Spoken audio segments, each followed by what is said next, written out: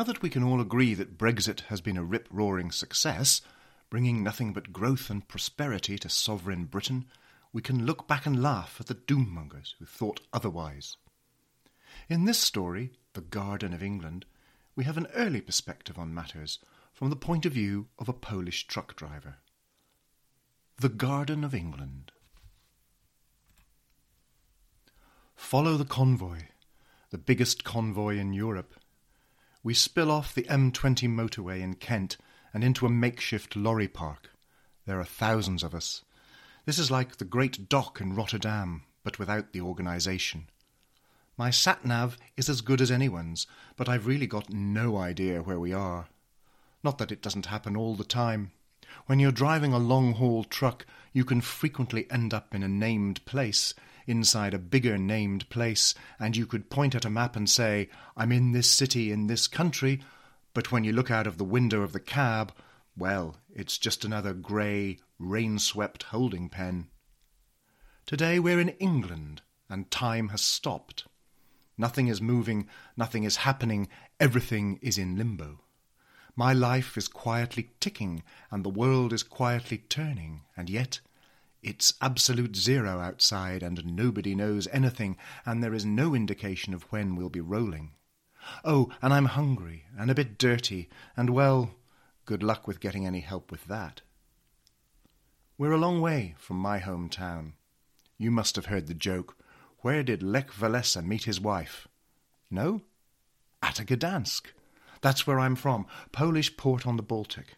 That's where my wife and kids are. They know I won't be home for Christmas. Never mind. I miss important dates all the time. That's what puts food on the table. My unreliability is reliable. The pay is good enough, but I don't make any promises. They live with it. I live with it. We've got WhatsApp in Poland too. I am a connoisseur of rain patterns on the windscreen of a parked HGV. I see eternity. I see the history of the world. I patiently wait while Armageddon, the Big Bang and coronavirus all play themselves out, raindrop by raindrop. And sometimes I read, and sometimes I watch a video. And sometimes, more often perhaps, I slump against the door. Not that I can't lie flat. This is a Volvo FH 2018. I'm in luxury. Just look behind me. That's a Russian plate, Kaliningrad. He's in a third-class travelling compartment compared to me, practically cattle class. But that's what you get for not being in the EU. Oh, sorry, sore point. I shift my arse and realise I've been sitting on that book I've been meaning to start. Olga Tokarczuk, Drive Your Plough Over the Bones of the Dead. Olga is Polish, and in Poland she is, well, she divides opinion. There are people who consider her to be a traitor who libels the Polish nation with her writings. For them, she is an outcast, and her books should be banned or burned, her awards taken back, her property seized. Their fury is that of medieval witch hunters. They claim that as Poland has been down for a long time, and that now the country is rising to take up its true destiny, then the last thing it needs is one of its own being hypercritical. All true Poles must pull together. But what happens to untrue Poles? It's very hard to know sometimes where you stand in the eyes of the believers. Then there are those who consider Olga to be a warrior for freedom. She has a Nobel Prize. Shouldn't we all take pride in that? And isn't what she says about the government true? Too much flag-waving and denunciation. Shouldn't we all be past macho nationalism by now? But you really can't make up your mind until you've actually read something. So here it is, a book everyone tells me I have to read. And I will read it, just not tonight. You notice a lot of odd things out of the window as you're driving across the world. Not so much when you're motionless, but right now there are two people walking towards this truck, a man and a woman, and they are carrying something. And they look Indian, and the man is wearing a blue turban. They are both immaculate. They are smiling at me. They are offering me something. And there are more of them approaching the other trucks, a whole delegation of Indian people, British Indians, Sikhs, in fact, as they tell me themselves, bearing food. They have come to feed us. That's extraordinary. Inevitably, it is delicious. Not what I'm used to, but delicious nonetheless. Of course, I often dream about Pirogi, Golabki, Cernik and Makovich as I hurtle along the motorways, autoroutes and autobahns of my domain. But you can't always get Polish food, and I'm not fussy, and I've no idea why a bunch of anonymous truckers has been fed by a Sikh community here in the Garden of England. But I tell you what, I am nourished and grateful and utterly dumbfounded. What to do on a full stomach but slumber quietly in the warmth of the cab? It's my home, after all. I spend so much of my life here. Does the trucker love his truck? Of course he does. Take pride, take joy in keeping your cab clean. You never know who might pop by. And sure enough, as darkness falls, out of the shadows curiosity creeps. Perhaps yearning might be a better way to describe him. He has found us out. He knew we would be here. But what is he? Who is he? A thin English youth. I can't see more from this distance, but I can sense him moving towards me. I don't know fully how this happens. There's a certain magic to it. Mind you, with a lorry park of thousands of vehicles and drivers from every corner of the globe, he's bound to strike lucky. That is, if he's careful not to be struck himself by hatred or fear. We truckers are not, I would say, a tolerant lot, if you take us as a whole, but he is very careful and very selective, and I might not even satisfy his need, even if I am acknowledged as belonging to the world of his quest. And he is everywhere, believe me, in every town, in every place where our desire congregates. He comes close, he questions, and I open the door. 15 minutes later, and we are done. He has slunk off into the night, and I am a married man with a family again. It was a momentary excursion into another universe.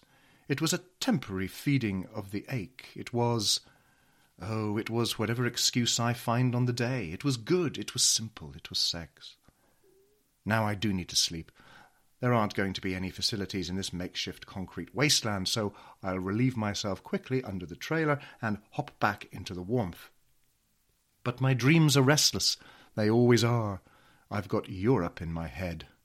Roads, roads, roads, bridges, flyovers, slipways and service stations. I feel the endless motion in my blood.